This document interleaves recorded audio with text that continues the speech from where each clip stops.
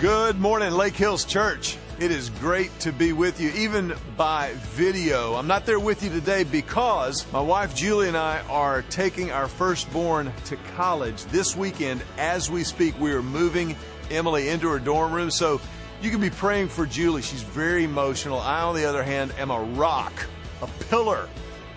Okay, maybe not, but we're excited about what God is doing, not only in our family, but also in our church family. You know, as a matter of fact, last week, you may have seen that we started the Spur Project, which is an attempt on the part of our church to be able to say, who is Lake Hills Church? Based on Hebrews 10:24, which says, let us consider how we may spur one another on toward love and good deeds. Well, to be able to do that, we got to know who is our one another. And so you should have gotten an email this past week inviting you into the Spur Project. But if you did not get that email, I want to ask you right now, if you will, take the program that you got when you came in, West Campus, downtown, y'all as well. And if you didn't get that email from us, if you will, please just fill out your name and a current email address so we can get that to you, so you can then make sure that you're a part of the Lake Hills Church family. Now, this doesn't mean that you've necessarily joined the church or even necessarily accepted Christ personally, but it means that you want to be a part of what God's doing through the church family. As a matter of fact, this weekend I've asked one of our own, Bill Jones, to preach as we continue the series, Living the Dream.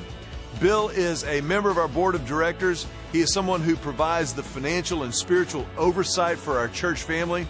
But he's also become a very, very close friend to me. He is a phenomenal communicator. And I want to ask every single one of you, if you will, just overlook the fact that he's an Aggie. We love him anyway, and that's okay. But if you will, right now, whether you're on our West Campus or maybe downtown, I want to ask you to stand to your feet, put your hands together, and give a crazy Lake Hills Church welcome to one of our own, Bill Jones. Give it up for Bill Jones.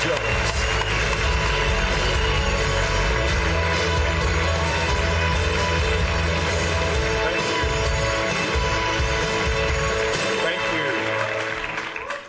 I've researched this, and I've determined that covetousness and jealousy of another man's college is a sin. So we're going to have to do an intervention for Mac and help him through this. Send your prayers up for Mac and Julie, particularly Mac, and taking Emily to school. I know I have 3 children, and when I took my son to VMI, he was a scholarship football cadet there, and I dropped him off and waved goodbye and drove off in the rental car and watched him fade in my rear view as I drove off. I felt like somebody was ripping off my left arm. And I told my wife, I said, I'm not taking Katie to school. I'm not doing it. You're going to have to take her, because if I take her, I will stay. Who's that guy in the bushes? Don't worry, it's my dad. He's harmless. So pray particularly for Mac.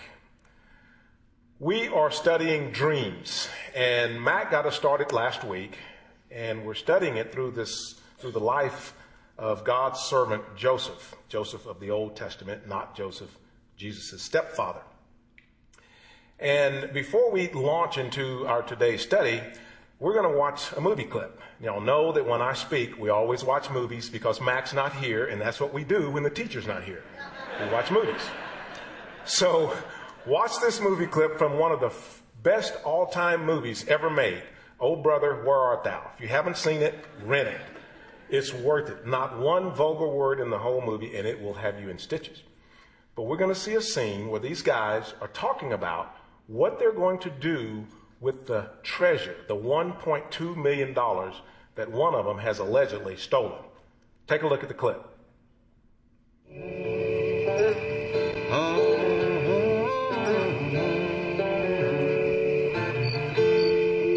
Let's bed down here for the night.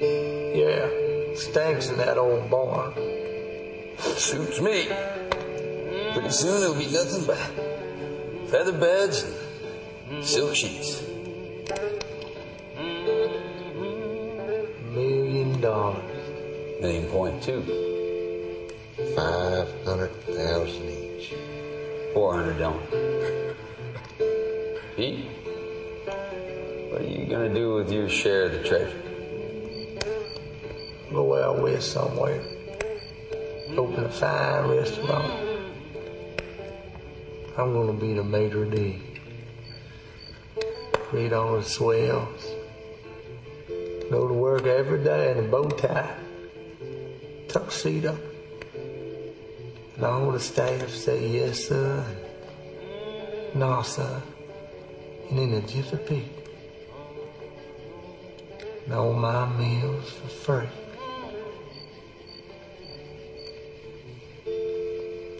What about you, Delmer? What are you going to do with your share of that dough?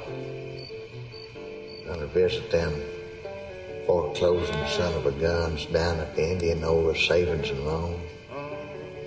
Slap that money on the barrel head and buy back the family farm.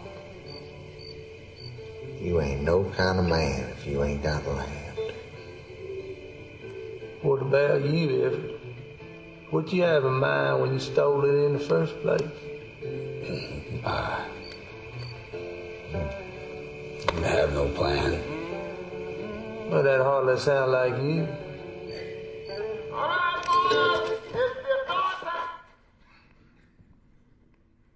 I'm gonna be a maitre d'. You ain't no kind of man if you don't have land. The dream. We all have big dreams, and it's okay. And some of those dreams are God-given, like they were with Joseph. He had big dreams. And we take up from last week where we talked about Joseph being a spoiled little brat, the favorite son of 11 other brothers.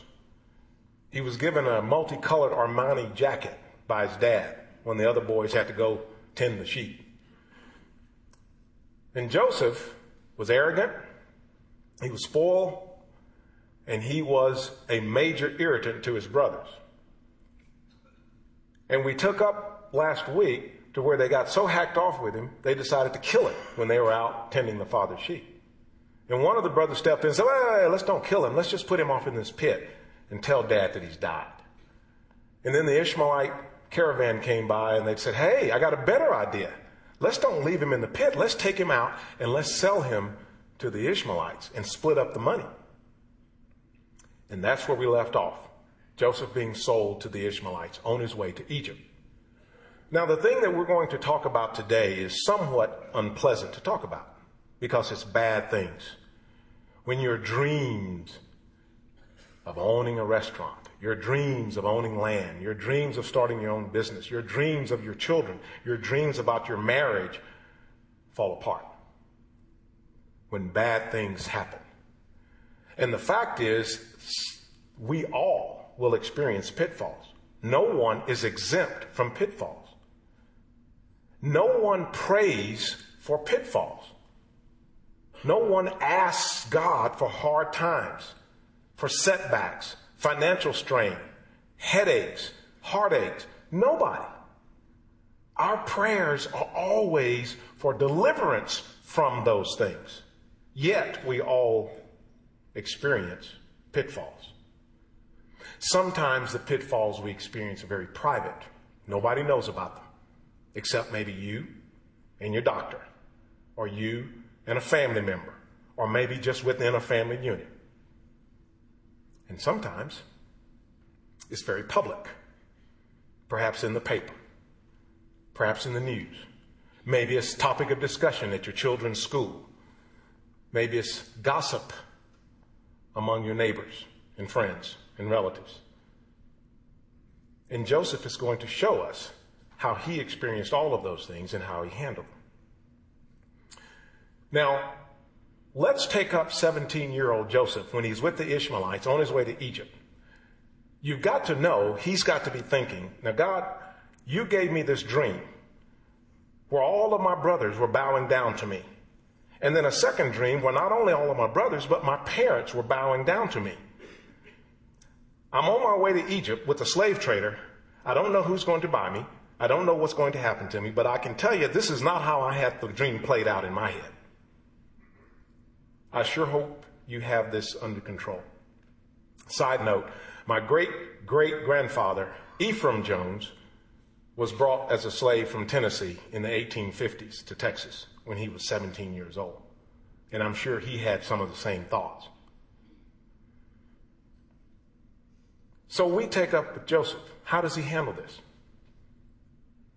We see that the first thing Joseph did is he accepted the pitfall. And the way we know that Joseph accepted the pitfall is that we never find one biblical verse where he whines. Whining is not allowed. You have to accept, but no whining.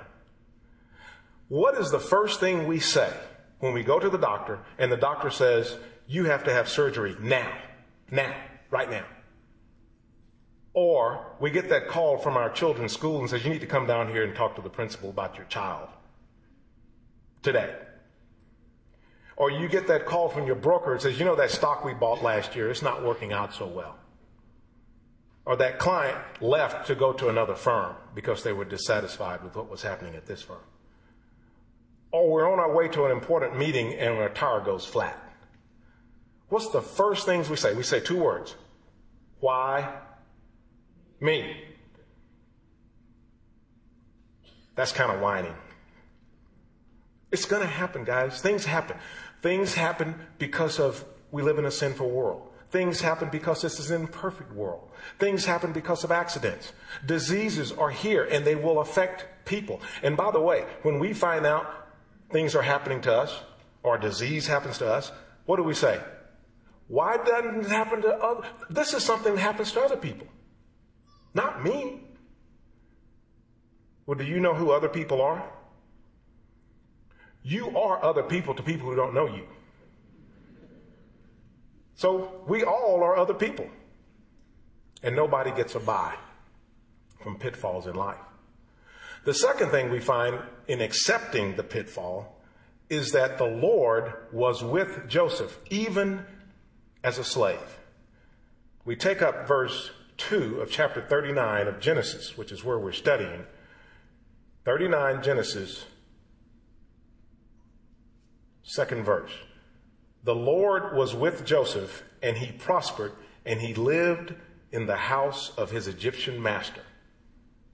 So, even though Joseph is a slave in a foreign land, he's doing pretty well.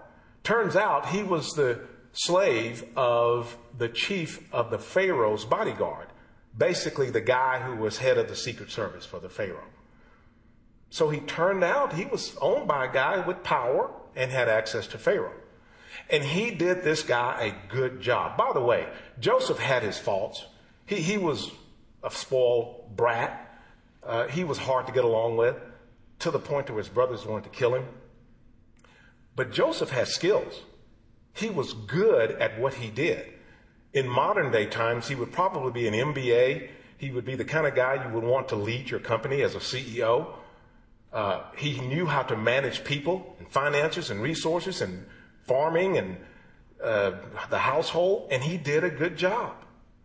And the Lord was with him even in the middle of his pitfall.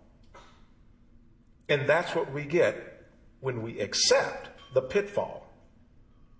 The third thing that happens is that he made the best of it. He didn't whine and go in the corner and suck his thumb and get in the fetal position. He went out and got to work and made the best of it. And in fact, he was blessed. And we know that because in Genesis chapter 39, verse 5, it says, from the time he put him in charge of his household and of all that he owned, the Lord blessed the household of the Egyptian because of Joseph. The blessing of the Lord was on everything Potiphar had, both in the house and in the field. So even though Joseph is going through a pitfall in his life, it is not the path that he would have picked to achieve his dreams as a slave in a foreign land. He was blessed. And not only was Joseph blessed, the people around him were blessed, including the man who bought him as a slave, Potiphar, and all of his house. We're going to get more into blessings in just a minute. But know that once we accept, we don't whine, we have God, we make the best of it, we and those around us will be blessed. The second thing to remember when you're in the pitfall of life is that anything is to be expected. Just when you think it is safe, things may get a little worse. Joseph has been a servant for Potiphar for 13 years at this point. From 17 to 30. He's done well. Potiphar's house has done well. And Potiphar, the Bible even says Potiphar, the only thing he concerns himself with is what he's going to eat next. Joseph has everything else covered. He doesn't worry about his household. And just when you thought it was safe to go in the water, something happens. You see, Joseph was a good-looking man. The Bible describes him as such. Chapter 39, verse 6. Now Joseph was well-built and handsome. Another version says, now Joseph was handsome in form and appearance. If you have your Bibles with you, you need to put beside that phrase, uh-oh, here it comes. Anytime the Bible takes pains to make sure you understand the description of a person, man or woman, and how beautiful they are, you need to put uh-oh beside it, because here it comes. And sure enough, Potiphar's wife wanted Joseph. Now, I did a little research, and I found a picture of Joseph. Not many people have seen this, so y'all get the privilege. I'm going to make it worth your while for getting up and coming to church this morning, especially the women. We have a picture of Joseph. Show Joseph. That's Joseph.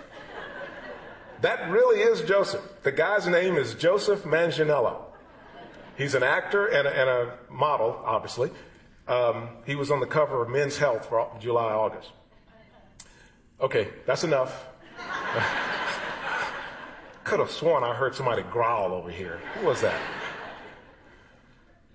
He was a hottie. A hunk of hot burning love.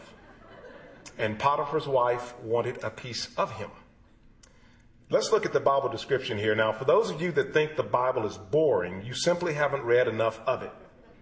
Because listen to this. Genesis 39:7. And after a while, his master's wife took notice of Joseph and said, come to bed with me! ! Now, Joseph is kind of stuck here. He's got the master's wife hot after his body. And he's trying to run the master's household and his field and the servants and everything that's going on with it. So the first thing Joseph does is he tries reasoning. 39:9. No one is greater in this house than I am.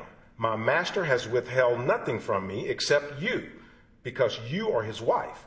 How then could I do such a wicked thing and sin against God? Verse 10, and though she spoke to Joseph day after day, he refused to go to bed with her or even to be with her. So you get the picture here? He's tried to reason with her. He says, look, your husband has given me everything. I'm a slave, and he's got me in charge of his whole household. He's trusted me with his wife and his money. And he hasn't denied me anything that I've asked him for, whether it be a woman or whether it be food or clothing or shelter or whatever. He hadn't denied me anything except you. And I'm not about to mess that up. Well, reasoning didn't work. Day after day after day. And you get the picture of Joseph walking through the house with his little spies and, okay, where is she now? She's in the den. Okay, I'm going through the kitchen. Okay, where is she now? She's out by the pool. Okay, I'm going through the garden. He avoids her because he's in a catch-22. If he sleeps with her, he's dead. Potiphar will kill him. If he doesn't sleep with her, she's going to do something stupid and get him in trouble anyway. So the next best thing he could do is just avoid her. And that worked right up until it didn't. And she got him in the house one day. All the men were gone, I think by design. And she grabbed him and said, sleep with me now. He turns and runs out. She pulls his cloak off of his back, and he goes running out of the house, naked, I presume. And she still got his cloak. And then he gets to suffer the wrath of a woman scorned. And so she waits till Potiphar gets home. And look at what she tells her husband when he gets home. Verse 17. Then she told him this story. That Hebrew slave you brought us came to me to make sport of me. Don't you just love that description? That Hebrew slave, not Joseph, that Hebrew slave. Now he's a slave. That you brought into this house 13 years ago, came into my room and tried to make sport of me. Wait, verse 18. But as soon as I screamed for help, he left his cloak beside me and ran out of the house. See, here's his cloak. And I'm pretty certain she did this. The Bible says Potiphar's anger burned, but it doesn't say as to whom. What we know is that he put Joseph in jail. Now, this is just a side note. I believe that if Potiphar believed that Joseph tried to attack his wife as a slave, he would have killed him. I believe Potiphar knew what was going on the whole time and knew of his wife's propensities and knew that Joseph was trying to avoid her and just said, you know what? I can't be here to fix this. Joseph, you're in jail. You're out. I'm just going to remove the problem. So he puts Joseph in jail. So just when Joseph thought things couldn't get worse for him as a slave, they did. Because now he's a slave in Egypt, a foreign land, in prison. Genesis 21. The Lord was with him. He showed him kindness and granted him favor in the eyes of the prison warder. The warder paid no attention to anything under Joseph's care because the Lord was with Joseph and gave him success in whatever he did. Do you get the picture here? You're starting to see a pattern. You're starting to see Joseph's playbook. It doesn't matter what pitfall he's put in. It doesn't matter what circumstances he's in. It doesn't matter that he seems to be going the opposite direction of his dream. He still has the Lord with him. And he still prospers. So even in prison, the prison ward, the jailer, got to the point where he says, you know, I don't really worry about what goes on down there in the jail cell. Joseph is in charge. He's my head trustee. I don't even concern myself with what goes on in the jail. Because the Lord was with Joseph, and he blessed him even in his worst moment. He can't get any lower than the jail cell of Egypt as a slave. So he made the best of a bad situation, and the Lord blessed him. And the Lord did not only bless him, he blessed the jailer and all those around him. Now, the question isn't whether you and I will go through our pitfalls. The question is whether anyone will be blessed by us as we go through our pitfalls.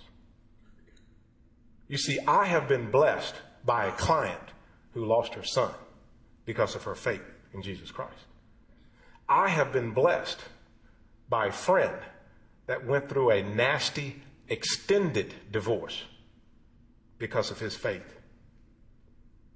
I have been blessed by friends with cancer, some of whom survived and some of whom did not.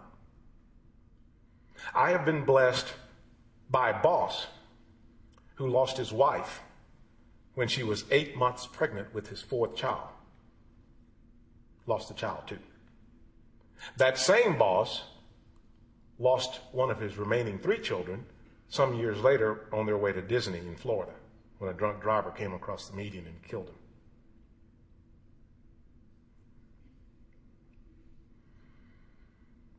Are we a blessing when we go through our pitfalls? Do we have what it takes to be a blessing? Do we allow God to work through us according to his plan as we go through the pain of a pitfall? The last thing I want to leave you with is that it's okay to anticipate relief. Joseph anticipated relief in prison. And we see that the Pharaoh's cupbearer, that is his sommelier, the person in charge of his wine, and the baker ended up in prison with Joseph. We don't know what they did wrong, but they did something wrong to hack off the Pharaoh. He put him in prison. Both of these guys had a dream. They couldn't interpret it. They came to Joseph. He interpreted both of their dreams.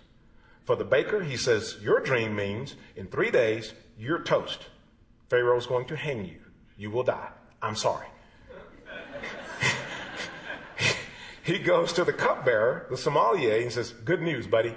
In 3 days, you will be back serving the Pharaoh and pouring wine in his cup. You're going to survive. I only have one request of you. Don't forget me and mention me to Pharaoh. And we see that in chapter 40, verse 14. But when all goes well with you, this is Joseph talking to the cupbearer after he's interpreted his dream. When all goes well with you, remember me and show me kindness. Mention me to Pharaoh and get me out of this prison. Verse 23 of chapter 40. The chief cupbearer, however, did not remember Joseph. He forgot him. The one thing in our study that we see Joseph asking for, just to not be forgotten, he was forgotten. And that's where we end our message today. And you may go, oh my goodness. I mean, I thought church was supposed to be uplifting. Wow. No, we are purposefully going to end right here with Joseph in prison as a slave in a foreign country, in prison for a crime he did not commit, and forgotten.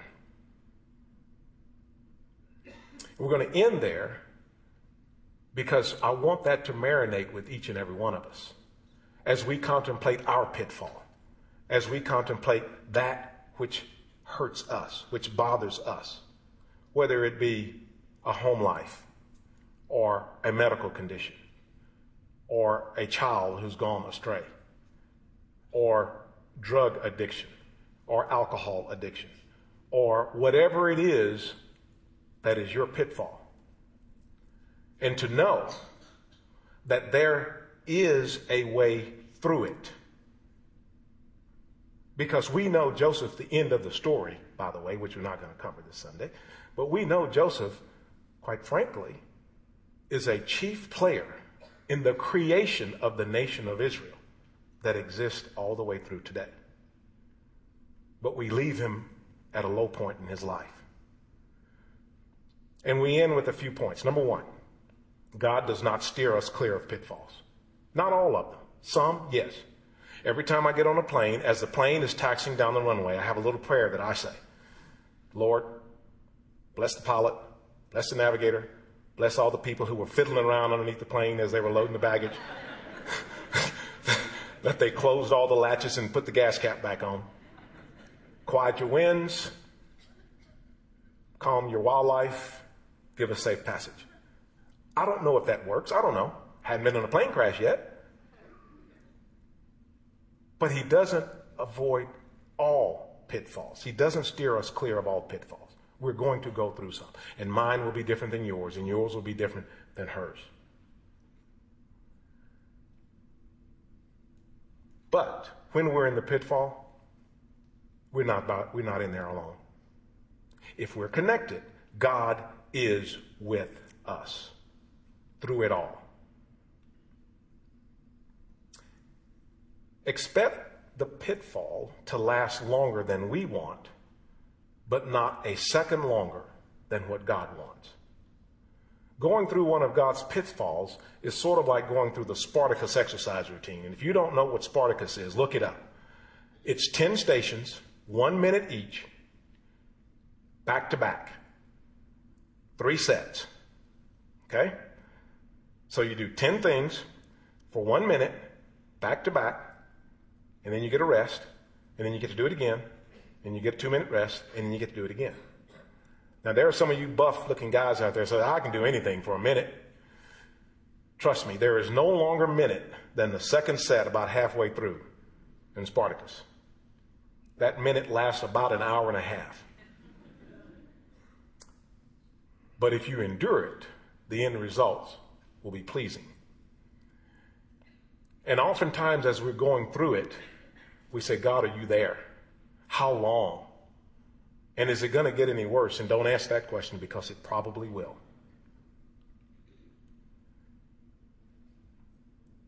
Expect the unexpected in the pit, both bad and good. Count on God to deliver you if you are connected. And most importantly, you can count on God using you in your life as a blessing to someone else. So we end with this very simple question.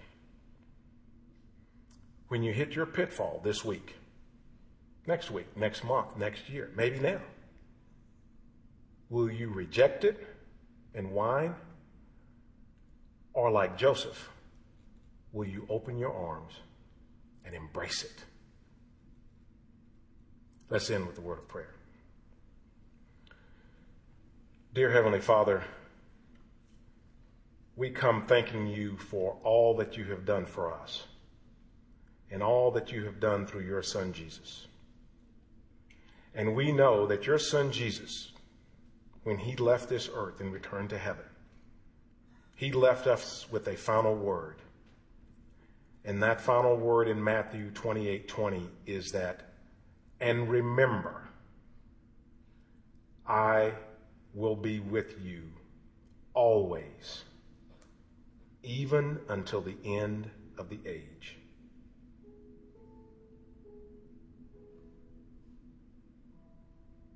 Help us to remember that as we go through the pitfalls of life. While we pursue our dreams, some dreams given to us even by you, but to know and to accept that you, through your Son Jesus, will be with us, that you will never,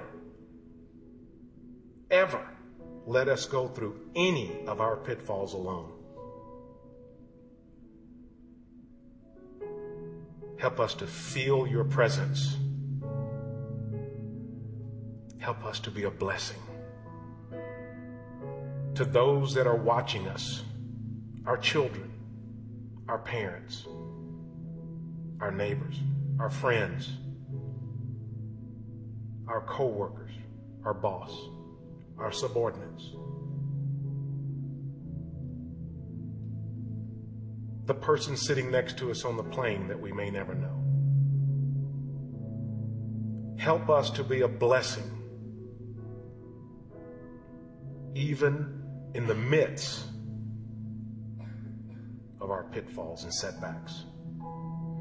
If there is anyone here with our heads bowed and our eyes closed that is not yet connected, you've never made that commitment, you've never accepted the companionship and the love of Jesus Christ, now is the time. You may not know all the answers. You may still have some questions, and that's okay. But if you're being led today to say, I'm all in. I don't have it all figured out, but I'm all in. I'm tired of going through my pitfalls alone. I'm tired of the struggle. I need some help. And that last word that Jesus gave us, that he would be with us always, even until the end of the age. If you want a piece of that, now is the time. And that's all you got to do is just ask. With your head bowed, with your eyes closed. If there's anyone that has prayed that prayer, raise your hand. Very slowly, but definitively. We have something we want to give you. Keep your hands up. Just a moment. All eyes closed, heads down. When you get the little package that's coming to you, open it up, fill it out. It's got a little Bible in there. And drop off the card at the blue tent. or you can put it in the offering plate. If you have any questions, there will be people at the blue tent that will help you. We have a thing that we do here is you bring your hands down, we bring our hands together and say, welcome to the family.